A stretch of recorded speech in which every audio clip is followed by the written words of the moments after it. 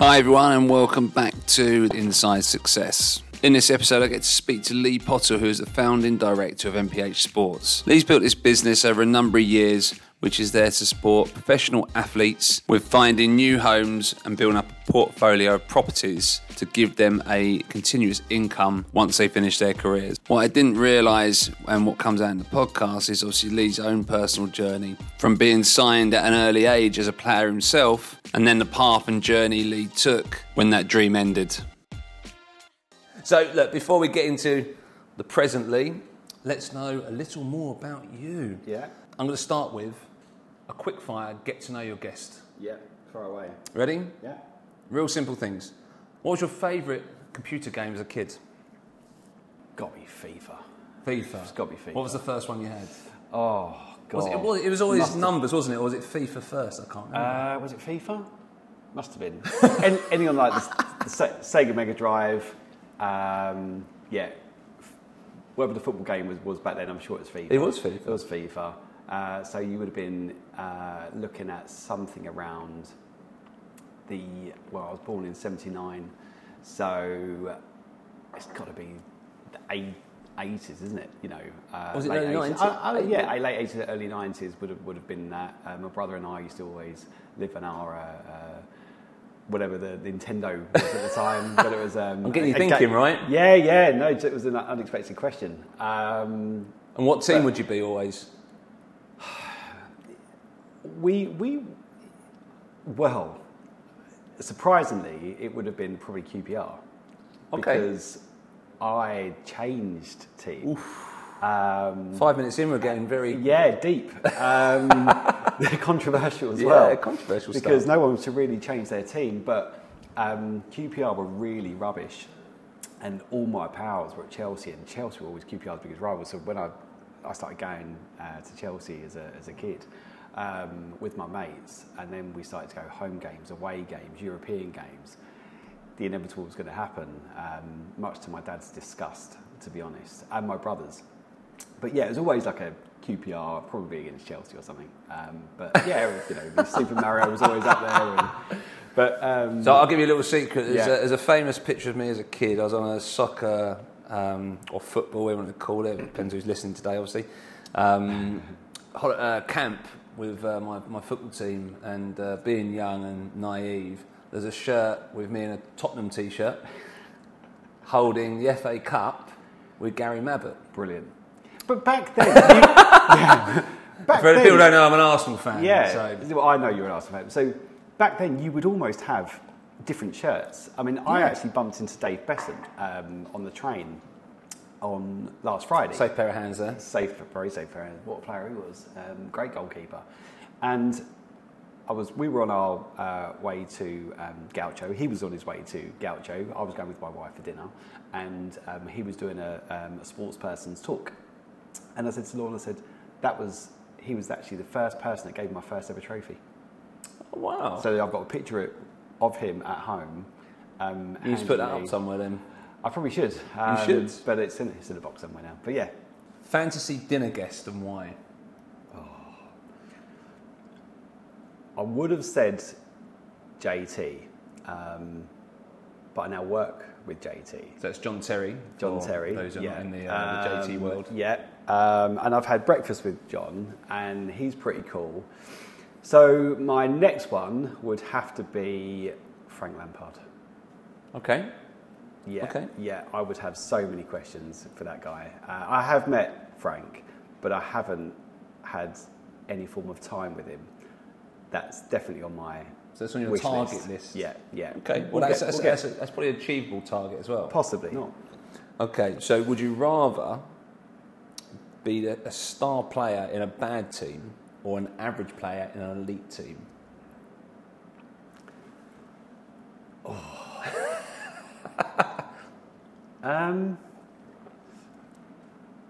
I think as a kid I loved, obviously my dream was to become a footballer. I'm sure that will come up at some point, but I was never the star player, and I was happy with that. Our teams were always elite, whether it was school, county, Borough, which is district, Yeah, QPR, Watford. Our teams were always good. So I'm happy to be an average player in an elite team. Yeah, I'm happy for someone else you'd to rather take be part of it collectively. Definitely. Rather than leading and being a team that doesn't do anything. Definitely. Okay, like that. Would you rather work more hours a day but have longer weekends, or work fewer hours a day with more work days?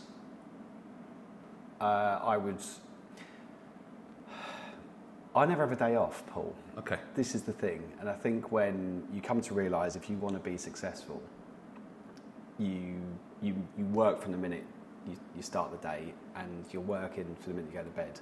I've got to actually improve on that. I am getting better in the sense that I try not to work too much at weekends now, because I worked pretty much sort of 6 days a week from sort of 8 till 8 really for probably sort of 15, 16 years. Now I have got my weekends back. So I would say I would rather work more in a day and less days of them. I like that. And do you have a favourite quote? Favourite quote? We've got a saying here actually, saying you got to do what you got to do. Okay. So we're, if it means that you've got to come in a little bit early or work a bit late, or you've got to drive to Manchester for an hour's meeting, you got to suck it up and do what you got to do. Yeah. So that would probably be it, really. Okay, that's good.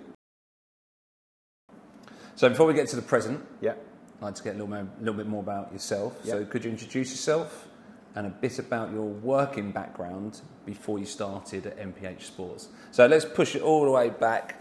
What was your first working experience? My first, all the way back, I was dropping leaflets at the age of 10, 11. Okay. I then managed to get a few mates come on board, and I'd then give them leaflets to drop, and thankfully I would then not do it and tell the company I was dropping them, but I actually outsourced it. So I guess that was sort of probably my first sort of sign of entrepreneurship. I was offered a job after my work experience in a restaurant. I really enjoyed the catering side. But after my football career didn't work out at Watford. What age was that? 16. Okay. So I was there from 10. So we'll leave that part for a second. Yeah, and then college didn't quite work out. I'm sure we'll come back to that as well. So my first job was in a estate agency at 17 at Baker Pierce in Rayners Lane as a junior negotiator. I was there for 4 years. Okay. So I went from a junior negotiator to the office manager. I was then offered a directorship title at that company, but the actual director set up his own company. So that's 4 years. That was 4 years, yeah. So I was. You did all right. I did all right. I did well, and then I was offered an equity partnership at another company. So I joined there to set up a lettings division from scratch. They were fairly successful with the sales arm that they had. They had 2 offices over sort of Harrow and Wembley. And then I sold my home and opened up my own estate agency. Back in 2004, I was 24. Okay. Yeah, I was 24. So sold my house, asked my dad to move back in with him after leaving him at 19.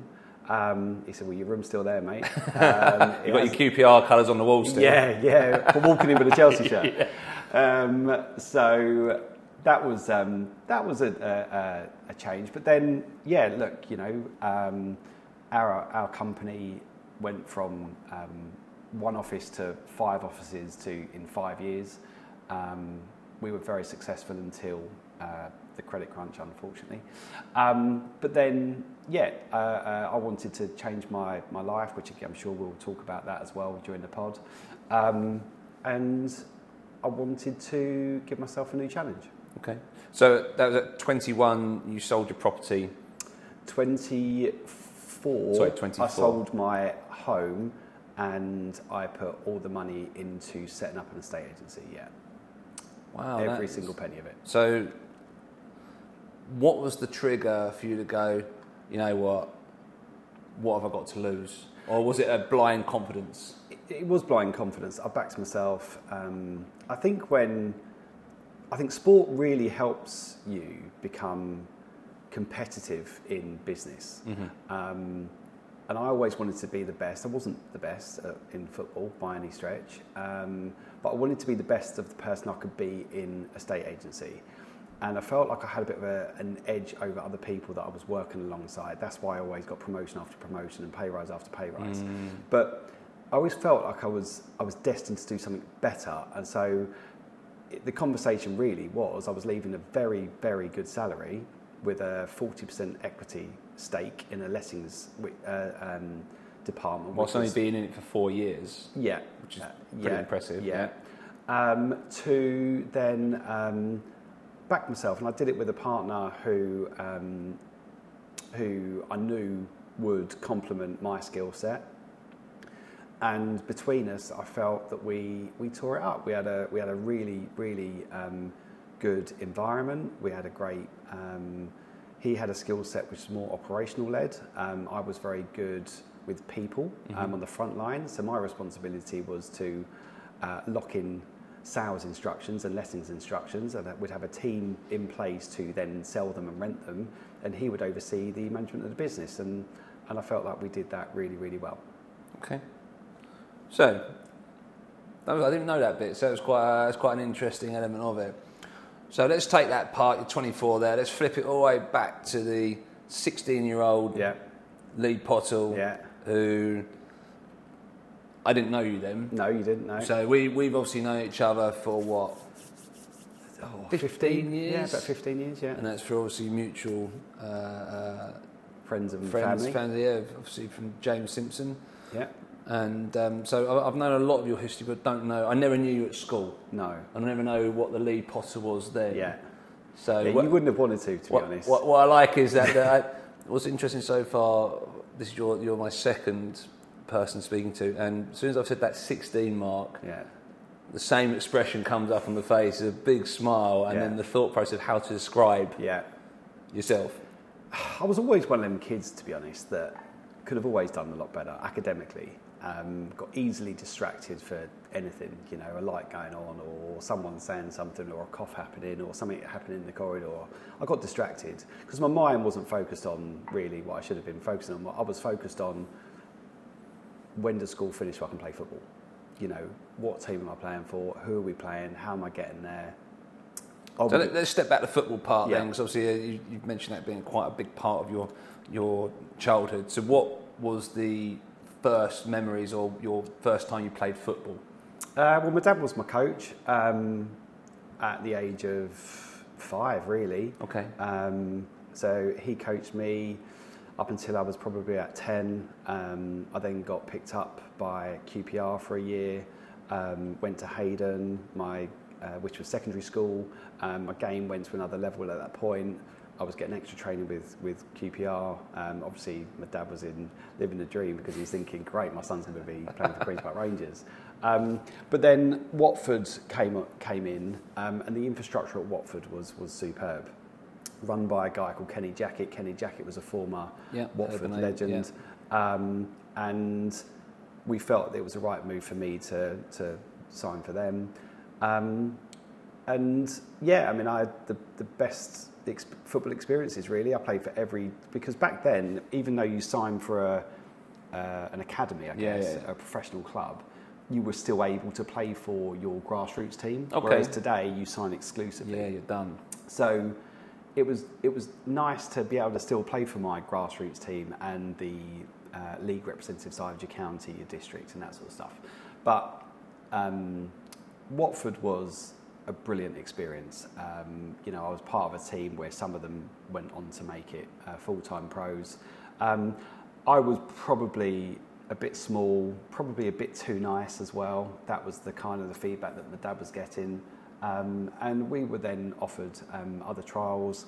When I was 16, when I was released, got other trials like Millwall, West Ham came in, but I needed just to focus on enjoying it.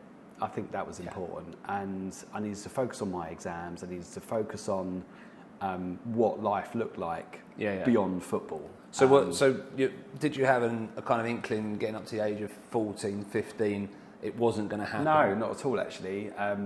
If I'm honest, at under 14s, Watford were entered into the Air Cup. Now, the Air Cup at the time was the biggest national tournament for youth football. And our team won the group stage. We played Liverpool in the quarter-final. We played Motherwell in the semi. And we actually faced Cambridge in the final. Big stadium, loads of thousands of people there, and we won it. At that point... So you're on a massive high? A massive high, and there was so many clubs that were after pulling me in.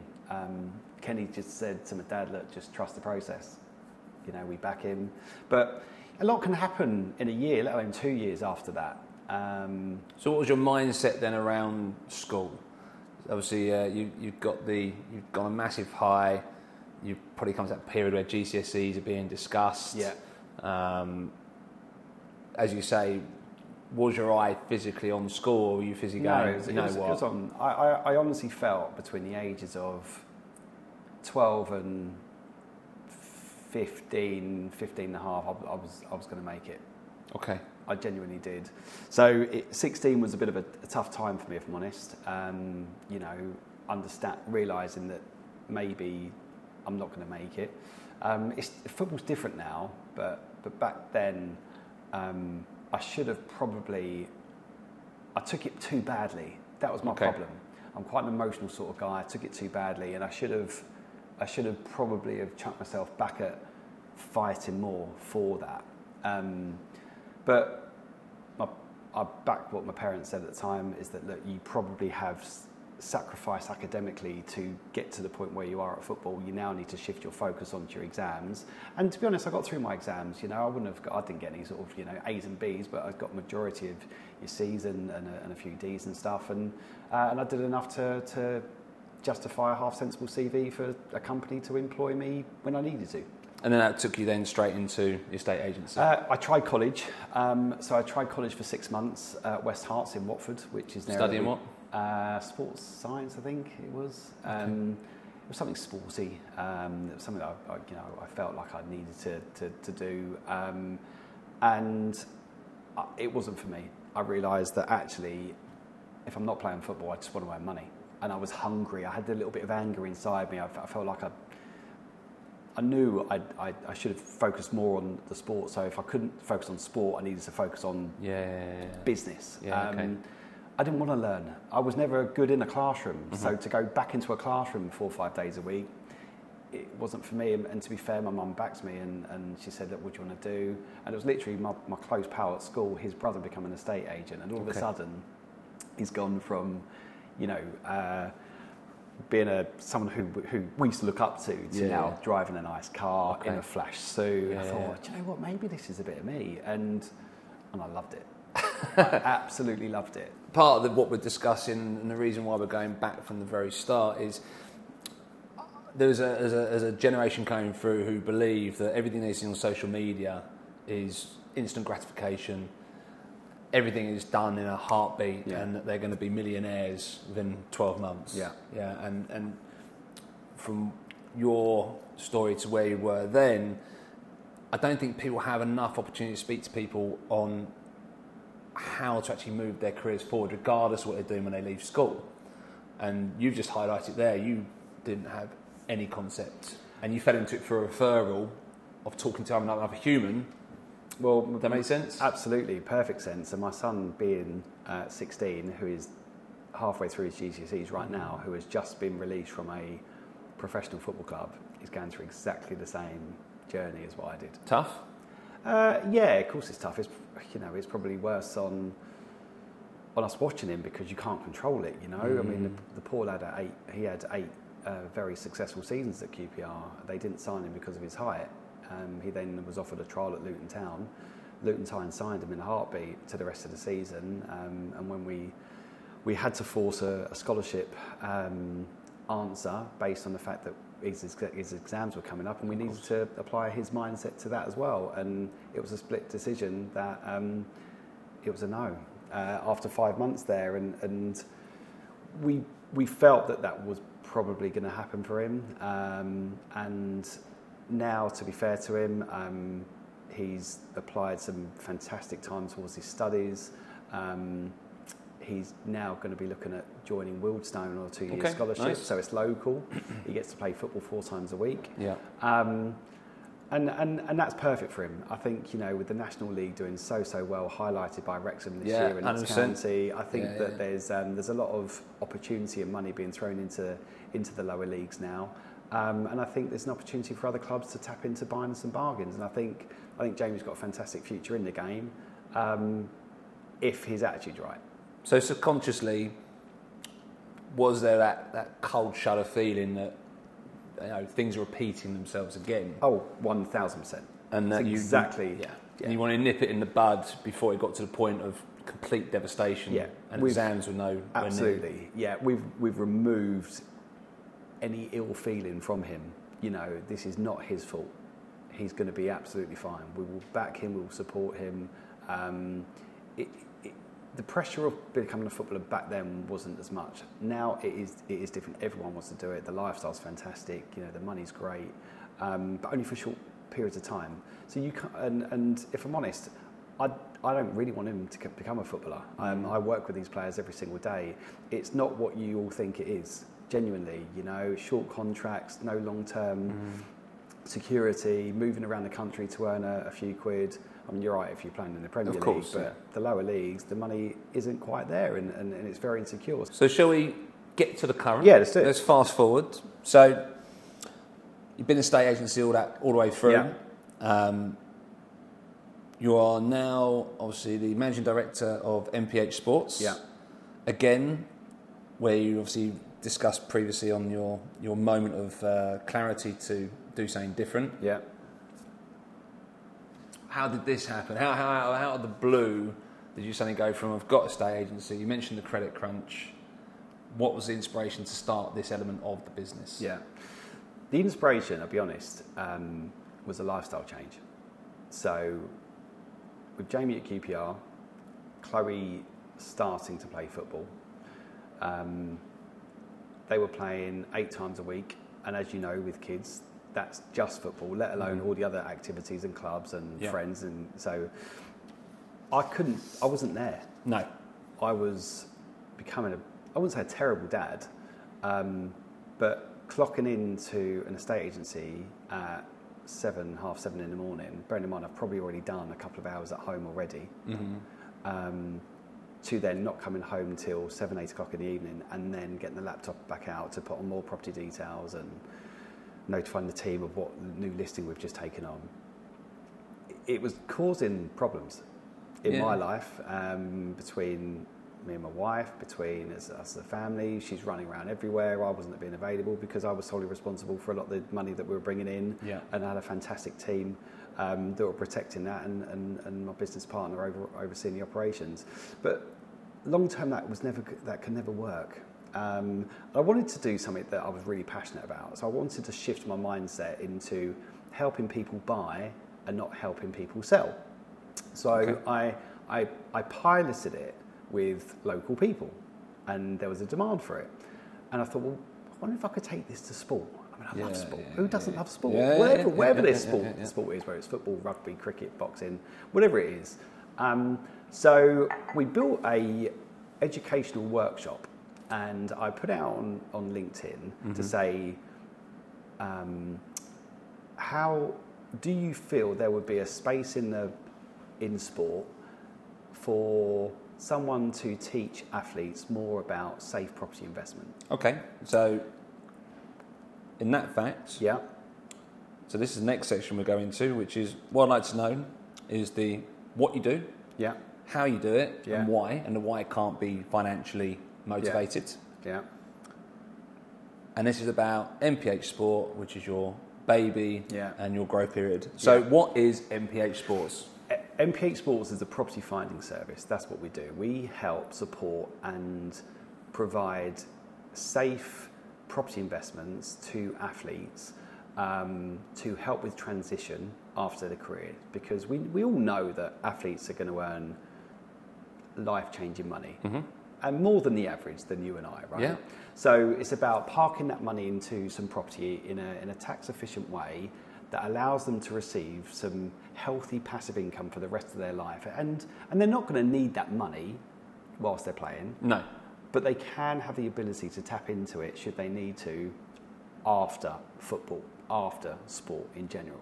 So did some of that come thought process and more of a human side due to the understanding of disappointment of being let go yourself at 16? Definitely, look, absolutely. We talk about it, you know. So what we did is during that presentation, I openly talk about at the beginning that it was also my dream to become an athlete.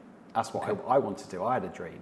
So when did MPH Sports start? So MPH Sports officially went live on the 1st of February 2020. Okay. Wow, okay. So 3 years in. 3 years. We had about 2 years under MPH.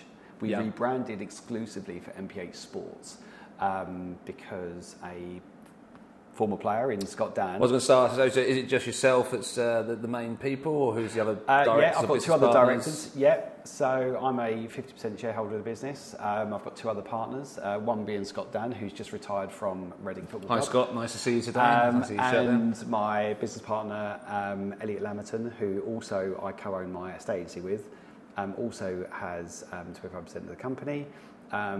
2 people who I love to bits, back entirely, and they back me. So, and we've all got a different, I guess, roles and responsibility within the business. Elliot, his brain works completely different to mine. Again, helps me with the operations of the company. Yeah. And Scott, we focused on, we needed money when we opened this business. He invested into the business, and now he's retired.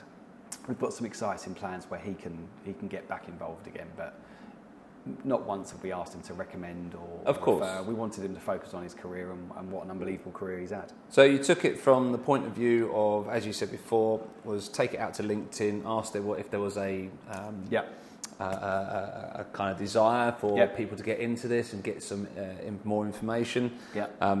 What I liked, and probably why I wanted to speak to you, is very much a lot of it's done through education and taking it from the very early years, or at the point of view before they are. Do you take them pre-professional, or you take them from professional? We take them from professional, but that would be first year pros. Okay. So for example, we'll go and see Southampton under 21s. And when I talk about education, this is very much doing workshops around looking and really understanding what property's about, investing, and then delivery. Is that correct? Yeah. It's a 20-25 minute workshop where we'll talk to a group of players and staff about what types of property you could buy, how much it would cost. We talk about the most tax efficient way of buying that would be through a property company, because that also enables them to maintain their first time buyer status. Because when you speak to a group of young lads, their signing on fee is probably going to be anywhere between 10 grand and £100,000.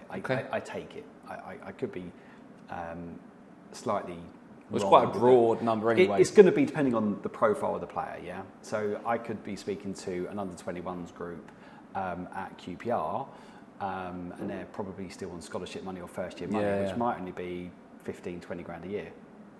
Okay. Whereas a first-year pro at Man City might be considerably higher. So they're going to get a signing-on fee. Now, we're trying to help support the club, educate their players with better financial behaviours, because what happens is that when you're in an environment and you're looking up to either the 23s that's now abolished, but then the first team or the reserves, they've all got a nicer car, a nicer watch, a nicer lifestyle. And I think whilst that motivates some of the younger players, they also can, not all, can buy and spend their money a little bit, not foolishly, but I do feel that they're looking to impress. I think Micah Richards spoke about it recently, didn't he? Where he said he'd be earning 100 grand a week or something along those lines. What an interview that was! Right, and then he's very much going on Friday, going, I haven't got a game this weekend. I'll just go to Vegas. Yeah. You know, and literally. But it's not just him he's paying for. He's paying for his entourage. Correct. It's not just that as well, but you've spent 100 grand, say, in a weekend. You know you're going to get another 100 grand next week. Yeah. And it's actually quite mind-blowing, the extent of the money. And you look at Saka, who's obviously signed, was it 300k a week? Something along those lines I saw yesterday. This guy's 21 years old, 22 years old. It's unbelievable. Yeah. And this is what's interesting to me. You're obviously would love to work with those types of individuals, I'm sure. But what I really like is you're going still very much grassroots and taking the education part for lads and ladies and from different sports lives that potentially will not make it. Yeah. All the way that's that bigger number. Do you know what? That's exactly it. We don't go in there to earn a load of money out of it. You know, we're blessed with the fact that if I didn't do another sale for the next 12 months, it wouldn't change my life. Mm-hmm. So we go in with the right intention of helping provide the right information that allows them to make the right decision on their money. So we had a fantastic talk with West Ham under-21s. Now, West Ham under-21s just won the league. Good team. Great team. Some unbelievable talent in that group.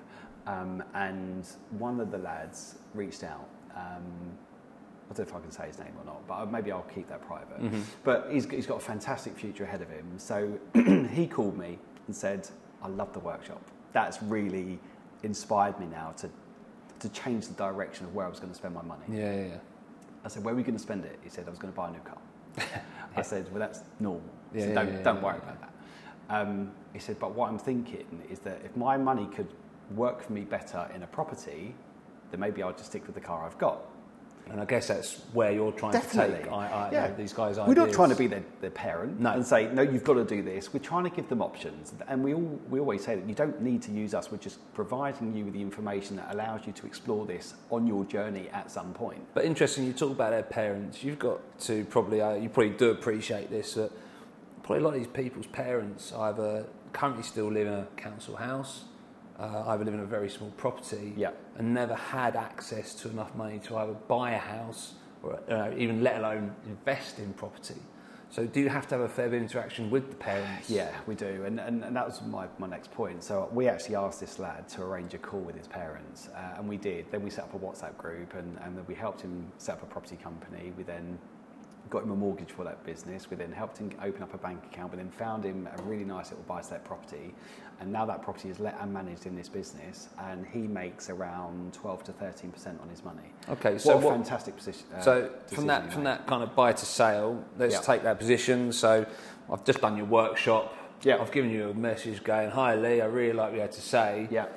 What's the next step? This is obviously the how it works, right? So it falls in quite nicely into the next section of how does it work? I'd like to buy a property. Lee, I've got a bit of cash here.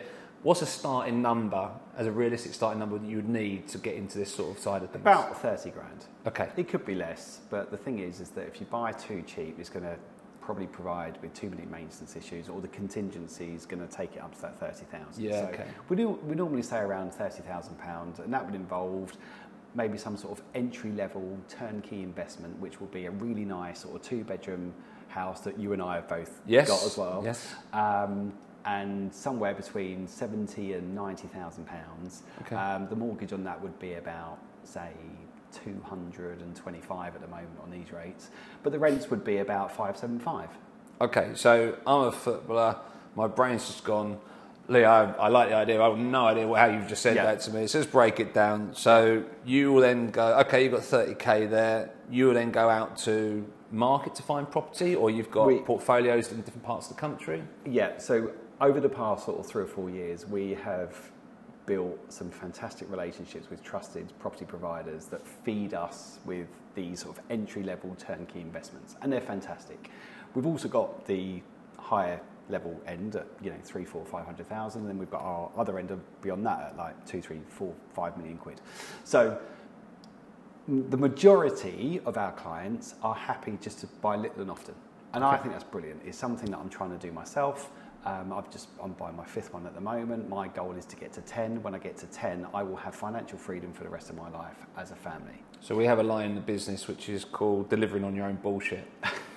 And to be fair, you're delivering on your own bullshit. Absolutely, yeah. And we have to make financial sacrifices and life sacrifices to achieve this goal. You know, we will genuinely sit down and go, can we afford to do that this month? So you haven't signed your new long-term contract at 300k a week then? Not quite, no. I wasn't involved in the Saka deal. That would have been nice. But I feel that providing these young lads with the option, and then we can support them on that journey. We don't ask them to sign a contract. We don't take any money up front. Yeah. It's all built on trust. It's all built on longevity. If they get a good experience with me, because I formulate the sales, I will be given a 2-bedroom house that I think will be perfect for this young player. Yeah. I then send him all the pictures, all the numbers, the floor plan, the videos, all the bits and pieces, with a breakdown of all the associated costs, and he would then approve it, and then we start the sale. So let's step back on the actual properties themselves. You're looking to sell me property in the north. Yeah. Why am I looking at the north? I live in the south. I don't understand why I can't buy something southern with my money. Yeah. What are the key elements of a property you're looking for when you're making these decisions for these people? Is it size, value, location? Is it state? Honestly, it's really simple. It's financial returns. You know, you wouldn't bank with your nearest bank to your house. Okay. You would go to what the best bank for you. For us, we assess every single sale based on a return on investment and the yield. Now, as you know, buying in the south, you're going to get the right capital growth. But to buy a 2-bedroom property here in Marlow, it's probably going to cost you £500,000. And then what sort of starting number would you need then on that? Well, your deposit alone is going to be £125,000. Okay. So we're talking probably all in for what? 150, 160, including stamp duty, legal fees, any works that you need to do, and then the rent is gonna, it will cover the mortgage and other associated costs, but are you really making much profit? So therefore we would look at what sort of returns are you making. But would they also be allowed at that young age to buy at that level? Through us, we wouldn't recommend it, no. So I mean, from a lending point of view, the risk portfolio, would a mortgage company go, okay, you've just started a brand new limited company, you're 20, and you're only just starting earnings? At 20, no. 21, yes. Oh, interesting. Okay. 21 they would? Yeah, because their salary would more than cover. Because, as you know, when you buy a property through a property business, you're still the director of that business. Okay. You're loaning your money to that company, which means you can pull the profit back out without any income tax. However, because you're the director of your own company, you still have to be financially assessed. And a lot of these boys at 21, 22, especially in the Premier League clubs, they're earning 6-figure salaries. Yeah, okay. But if we go back to the broader spectrum of sports, so you don't just cover football, you do football, rugby, you do Olympians. Yeah, no, we're very fortunate. We're attracting more and more inquiries from different sports. So just to make it clear, we are in the Premier League life skills brochure. And what does that mean? What that means is that Premier League clubs need to provide compulsory and optional education to their younger groups. Okay. So a Premier League club like Manchester City, before they pull someone else in to teach their players about more life skill opportunities and education, they would look at their Premier League life skills brochure and they would look at the companies available. Yeah. There is some compulsory ones there, which will be about drinking, gambling, social media and everything else. Then there'll be optional. And we are in the optional section of the Premier League. We've got a fantastic relationship with the Premier League.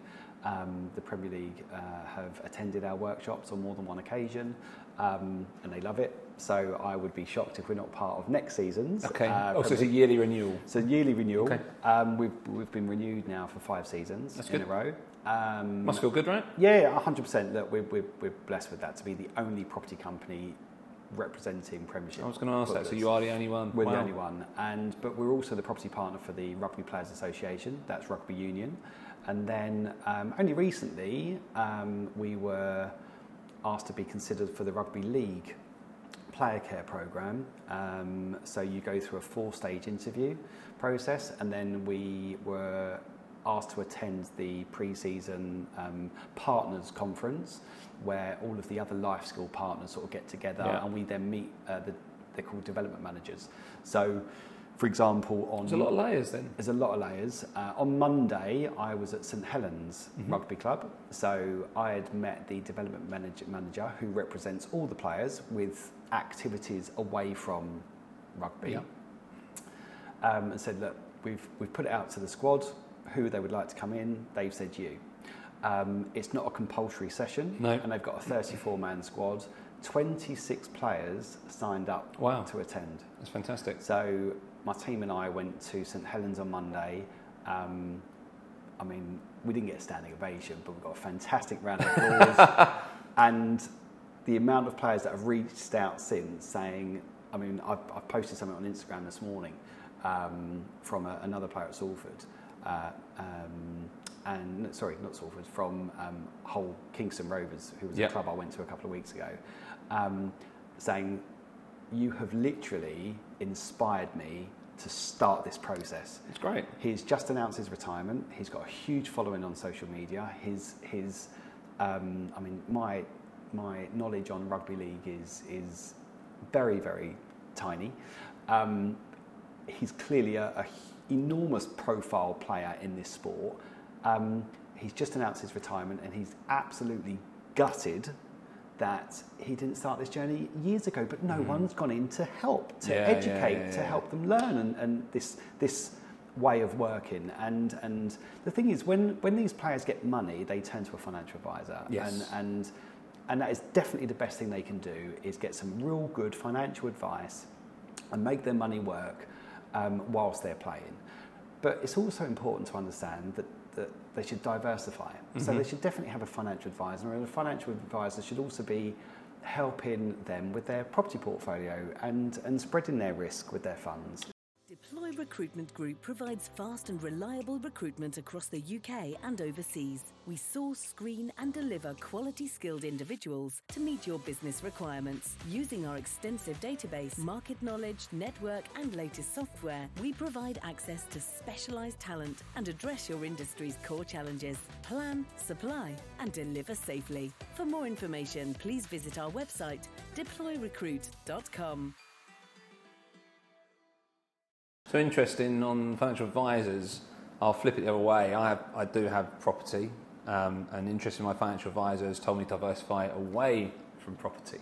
So is there an old school markets investment still head in a lot of financial advisors? Oh my God, unbelievably! We've got there's a shirt over there. I won't mention which one. Top Premier League player, just been announced in the England squad. I've known him for a few years, and we get on really well. I've helped his dad with a property as well. His financial advisor has told him not to focus on a property portfolio, and it's so frustrating. But that's one of the reasons why we wouldn't recommend players to go with him, because we've got 3 or 4 financial advisors, wealth management planners, who are brilliant, and they've got the most fantastic intentions for their clients. And property portfolios can often complement the rest of their finance working, because markets change. And over the past couple of years, stocks and shares, and they're not performing that well. No. Whereas historically, they've been performing really well. FTSE has always kind of ticked along, That's and you it. get your gains and you invested it. That's it. So I feel like if they're not working so well, then maybe their property portfolio would actually get them out of trouble. So my other question was, is purely your business centric around sports, or do you open it out further to human beings other than sports people? The answer is ideally not. We really enjoy our niche market in sport. apart from friends like you, yeah, sure, or our own network associates, of close people. But no, we focus on helping sports people, and the reason why is because there isn't that many really good investment opportunities out there. Mm-hmm. You know, we might be closing anywhere from sort of 10 to 30 deals a month. Okay. Which That's healthy, right? Really good. Yeah, really good. We've now obviously got a management team, so on completion we can actually manage the client's property and portfolio, so we can take responsibility of their letting and their management and their maintenance and their renewals and everything else. So is that national? National. Okay. Yeah. Anywhere in the country, we can look after it. So we've covered the point then of they can buy your property. Yep. You can help arrange the mortgages. Yep. You can introduce them for the solicitors, insurance. Yep. So as a 20-year-old, is there anything I need to really consider that can't be managed within this kind of turnkey solution? Absolutely nothing. No, we offer a fully wrapped service to the point where we've now just launched our own lettings arm. So, which means that on completion we can now actually rent it. And is that's a digital platform, I take it? No, we've got a physical team in place that will go out and rent them, so that we can, digital platform, yes, in the sense that it will be on Rightmove, it will be on Zoopla, which will attract the inquiries, but we've actually got people on the ground now that go out and actually do the viewings, and we can now do our own references, right to rent checks, prepare our own tenancy agreements, tenancy renewals, property visits, because we're trying to take a bit more control. The standard of estate agencies is got quite bad. It used to be so popular. Yeah. Back in my day when I wanted, but I still own my estate agency today, and it is hard to recruit good people. Really, really difficult. No one is leaving school saying I want to become an estate agent. Whereas back then, back in the 90s, and the 2000s, everyone wanted to be, because everyone knew it paid well. It's long hours, but it paid well. Yeah. Now, I guess it doesn't pay as well. I also think that the younger people of today are not prepared to do the hours that is necessary to make you graft in life. I feel like the reason I became successful in a estate agency when I was 17, 18 is because the moment I started, the first thing I did, I looked at who's a manager. Mm-hmm. She'd been there a long time and was very good at her job, no question. But I knew that I had the ability to go further. Yeah. So I decided to come in a bit earlier. I decided to work a little bit later. And I did that every single day. On my Saturdays off, I'm thinking, well, what am I going to do? I'll probably just go down the pub with my mates But I thought, well, maybe I'll just go in and work half a day. Yeah. So you've got to be prepared to do whatever you've got to do to succeed in life. And I reckon I never got burnt out, really. I loved what I did. And you've got to love what you do, even on bad days. Yes. So life's not perfect, But also, would you put that down to having a good woman behind you as well? Yeah, like Lorna's very supportive, I've been very lucky. We've been together since we were very, very young. Wow. I've seen the haircuts from that period as well. Yeah, very impressive. Yeah. I feel like I'm on fine wine, not really. Look, absolutely. Look, she's been there for me, and we've gone through, good times and bad times with it. But kids. Your kids are your motivation, but you've got to find that burning desire to be better than anyone else around you. And I think that's what comes down to me being successful at sport at such a young age. I was always competitive. I always wanted to be the best. I was blessed to play in the best teams, best district team, best county side. And even like today, we're fortunate enough we're completely unrivaled in what we do. But we come into work every day as if we've got 4 or 5 top companies trying to outbid us for everything. That's good. And the reason I'm asking for the family structure is that if I was a parent of a child and I've got this bloke going, give us your money. You've got a nice new signing on fee. It's your first ever kind of big cash sign on. And I've got some bloke going, I want 30 grand out of the 50 you just got. I want to know that the person I'm handing out money to has got the same family and morals that someone who has nothing has. Does that make sense? It does, yeah. And look, what I say to people all the time, whether it's with a player at England or a young lad or a female athlete, it's like, look, I'm just a normal family guy, you know. I had a dream to become a professional footballer. I created a new dream, and the dreams come true. And there'll be more dreams which we'll attack and try and build and achieve in life. Not every dream does come true, and there'll be obstacles in the way that we'll have to overcome. But you know, I'm blessed with what I've got. I've got a great family. The kids are fantastic. What they've achieved in sport and academically is brilliant. You know, we're so proud of them. My team here is unbelievable. We graft, we work hard, we communicate, we do a lot of stuff socially. You've got a lovely location as well. We're blessed with this. Beautiful. It is, yeah. We've got 1,000 square foot of barn conversion, which we invested so much money into. But you know, we've also embraced technology and change and the markets and prices. We've got great additional services like our mortgage guys. They're fantastic. They're always educating us in what the base rate's doing, what the buy-to-let markets are doing, what lenders are lending, what aren't ones aren't. Yeah. So we're always trying to be on the forefront so we can provide the information to allow people to make the right decisions. And that's why you know, it's down to them. If they don't want to do it, it's absolutely fine. We can provide the information, but a lot of players find trust difficult. Yeah, of course. I think they probably feel that everyone wants something from them. Correct. And I've been associated with a few recently, and it's always you introduce yourself and they're like, what do they want? Yeah. Rather than having just a legitimate conversation. And yeah, definitely. It's really nice to meet you.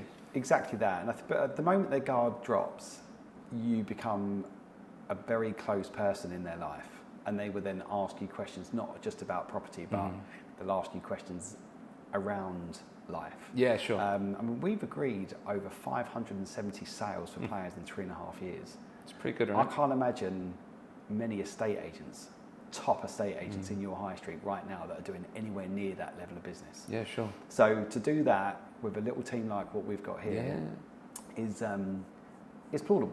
But so would you, here's an interesting question, would you prefer the internet to be switched off from tomorrow to get your business even bigger? From the point of view of, you've highlighted you're on the ground, you're always visible, and you're going to the areas you're buying. When you're obviously saying the other estate agents are lazy, is that a good way of putting it? I think the standard in the south of estate agents is dropped. Would I want the internet to stop tomorrow? I don't know how it would impact me too much. If they were going to list a property that last year the market was really tough because, you know, what the internet would allow is that obviously an agent would list a property and the estate and the internet would then facilitate that to, you know, millions of people, and investors like me are all over it. And I'll be honest, whilst we still agreed 179 sales last year, we withdrew from over 50. Okay. Because we were either getting gazumped or we realised that actually the price was just too high. So you're still heavily involved in making sure that number is dropped if required, and if you don't feel it's good value, you advise on that. Correct, because what's happened over the past sort of 6 to 12 months is that interest rates have gone up, property prices have kind of leveled down, come down a bit, but also rents have increased. So the rents have increased to kind of compensate the rate increase, but also we're buying properties at slightly less value today than we were maybe 6-9 months ago. So do you feel that the property values in whole are still over the top, or is it purely market pressures? It depends on what type of properties.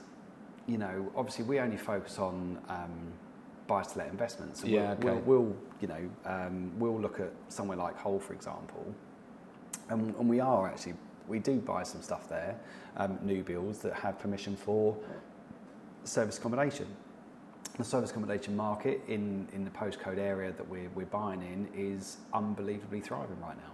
Okay. So the returns there are super hot and heavy. So if you take that comment I made about the internet and you took Hull, for example, without the internet, you would probably be less gazumped because you're specialising in something that's working for your clients. Yeah, that was kind of probably my point. Yeah, I probably didn't describe it as well enough. Yeah, definitely. So when you talk about gazumping, the internet, as you say, allows for much higher bidding.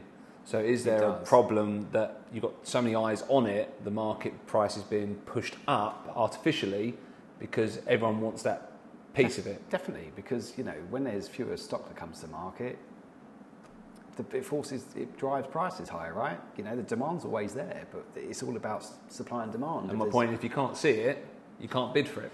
But if you know about it because you're that expert on the ground, true, it's yours to negotiate. I think from a sales arm, I would agree. From a lettings arm, I would disagree, yes, because we wouldn't be able to rent them as quickly. Of course. And therefore, our returns might not be as high because we haven't got that real big demand for rental. But great question. I haven't got an answer for it. It's fine. There's just no. So we probably have covered off a lot of the why, but why are you doing this? And like I say, it's not. It's the question. The answer can't be because you want to make money. No. Why? Oh no. Look. I mean, I did it originally, like I said, it was for a lifestyle change. Now I've got my lifestyle change. Now I love developing fantastic relationships with new people. I mean, let's be honest, I've got the best job in the world. I've got my two passions, as in sport and property, and I've put the two together. And I've completely taken myself out of my comfort zone. I've never done public talking. A year ago, there is not, or maybe 2 years ago, there's not a chance I would have agreed to this podcast because I would have stuttered and mumbled throughout the whole thing. But we're in a very influential place here where we can help young athletes across different sporting environments through different backgrounds learn something that they didn't know. And if that leads to anything, then great. And if it doesn't matter. But it will help them at some point in their career. And when they earn a little pocket of money or some real life-changing money, well, I learned something about setting up a property company. I can loan that property to my business. And the feeling we get when we see a player on a journey that goes from a workshop to a property acquisition to a rental, it's so satisfying. And it's got nothing to do with the money at all. I love coming to work every day. You can see the environment we've got here. Yeah, it's great. I love working with my team. But we're super blessed with working with some of the biggest names in sport who are just calling me up for a round of golf or a chat or a beer, and you think, come on, this is not what I thought maybe 5 years ago when I'm working in Harrow doing a valuation at 7, 8 o'clock at night for somebody that probably just didn't really want to sell. So quite a tight area. Yeah, we are fortunate, we are lucky, but in the same breath, I feel like we have created our own luck. I feel like I feel like we work so hard and we invest so much time, physically, emotionally, into this business, that why wouldn't someone not reach out now? Yeah, no, I get that. I think any athlete with some money should consider partnering up with us, because you're not buying an expensive pair of trainers at 500-600 quid and then going, they're a bit small. There's a lot of layers of protection, and if you could park your 30 grand into something that was going to give you 11, 12, 13% on your money for the rest of your life, it sounds like a no-brainer. Hence why, I'm on that journey myself, and that's why it's nice that I'm in that position to do that. On a slightly different note, we've spoken quite heavily about probably the male part of the game. Yeah. The future of MPH sports. Yeah. What's the future looking like? Are you looking to progress more into the women's game, which has obviously got a massive, uptake, a real investment and a real eye. I mean, let's be honest, the Lionesses winning the Euros. Oh, so exciting. Took it to another level. Yeah. I've taken my daughter now to a number of the Arsenal ladies games. She plays football, like you say, your daughter plays football. Yeah. it's an exciting time, and what's going to come with that is, let's be fair, the financial rewards. So, is that something you're obviously moving into, or is that something already on the horizon? It's already on the horizon, yeah.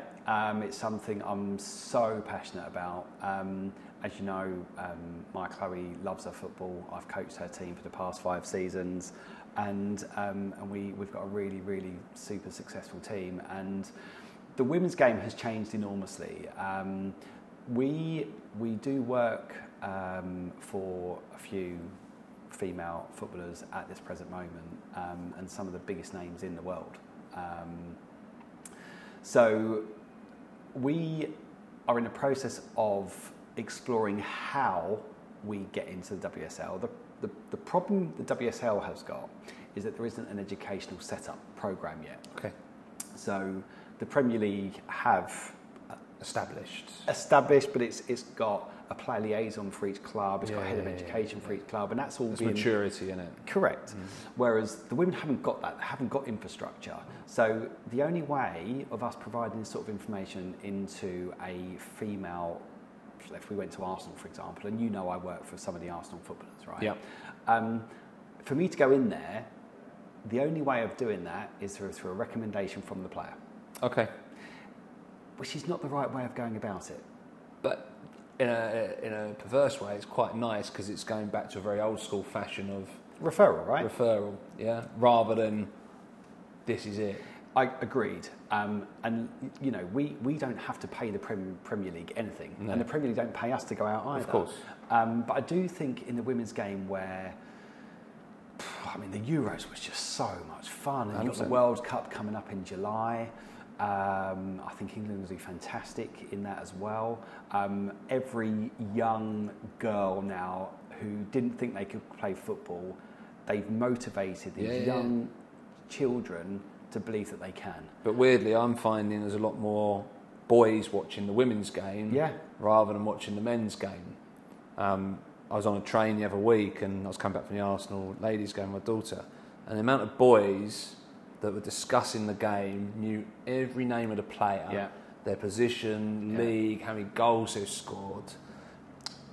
I thought it was a real turning point that the younger generation now will have an equal opportunity to do as they see fit and actually do what they want, rather than be potentially feeling like a second tier to the men's game, for example. I completely agree. And some of the endorsements for some of these women at the minute, I mean, we're talking high into 6 figures. I just hope that they have the right people around them and they're not just attracting the wrong people. I was with Beth Mead only 2 weeks ago. What an introduction that was, you know. 100%. So that's going to be another exciting one. We've just bought 2 properties for Erin Cuthbert at Chelsea. Erin won't mind me mentioning that either. Erin's an amazing person, Scottish international. She signed for Chelsea at 18. She's seen the club completely change since. But there is still, what's the word? A diversity. The women have to park somewhere, the men park somewhere. Okay. They will train somewhere. The men train somewhere. Okay. They all still come together at certain parts of Cobham.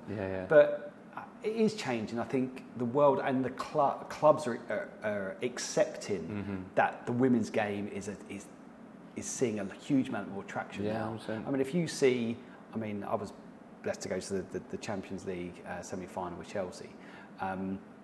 But if you look at that game in Barcelona, it's a full house. Oh yeah, biggest other than the Arsenal at home.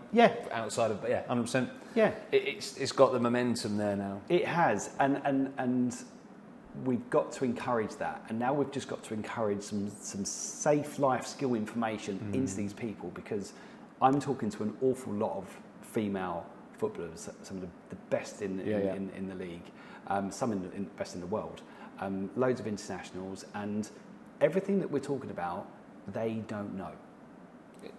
So but you wouldn't? No, of course you wouldn't, because their life's been football, and they're amazing, and they accept that because their money isn't as good as the men's, they need to make it work. Yeah, and whilst they're travelling from club to club, and they need to make their money work, this is so important. And that's why someone like Erin, who has got a passion for property, she's got a home in Leatherhead, and she's like, I've got money in image rights, so I need to invest it. It needs to be working, and we've structured a property company, and we've loaned the money from there into that. We'll do the same with Beth. We've got the same with Vivian Medina. We've got, and these people they're just so nice. They're so humble, and they fully appreciate that this should have been happening a long time ago.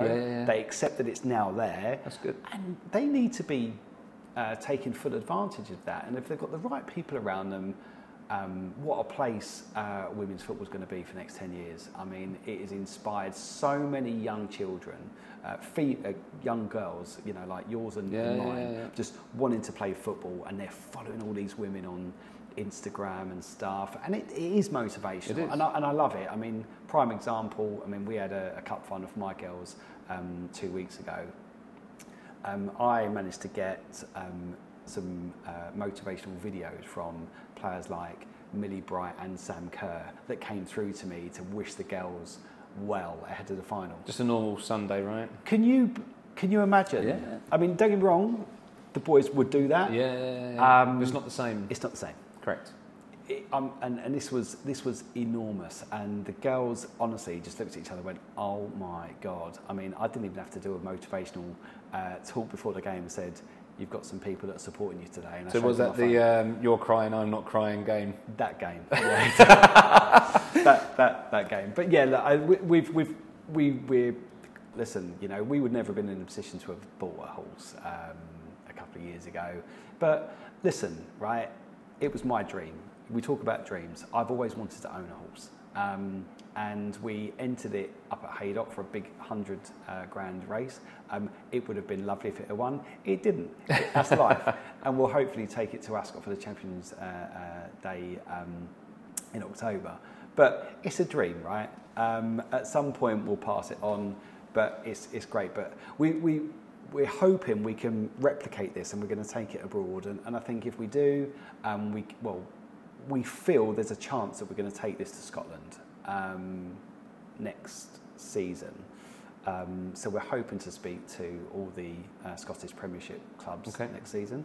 But if we could take it to maybe even like somewhere like in America, that would be fantastic. So would you take it from the current players to buy abroad, or would you take it abroad to buy in that country for just those players, or would you kind of hybrid the latter, the two? Absolutely. So, it's an educational piece.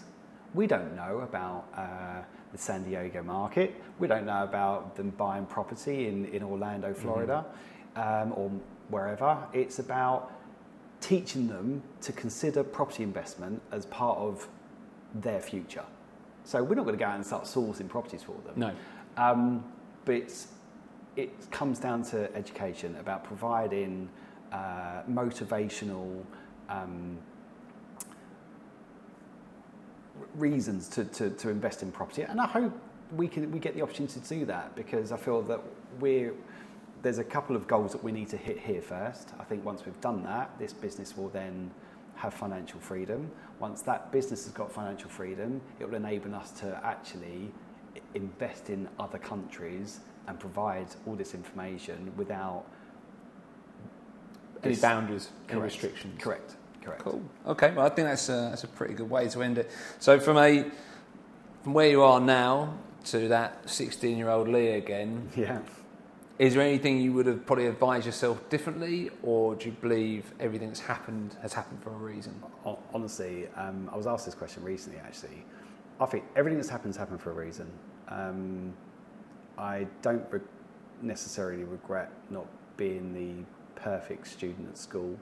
I felt being competitive in sport enabled me to be competitive in life and in business.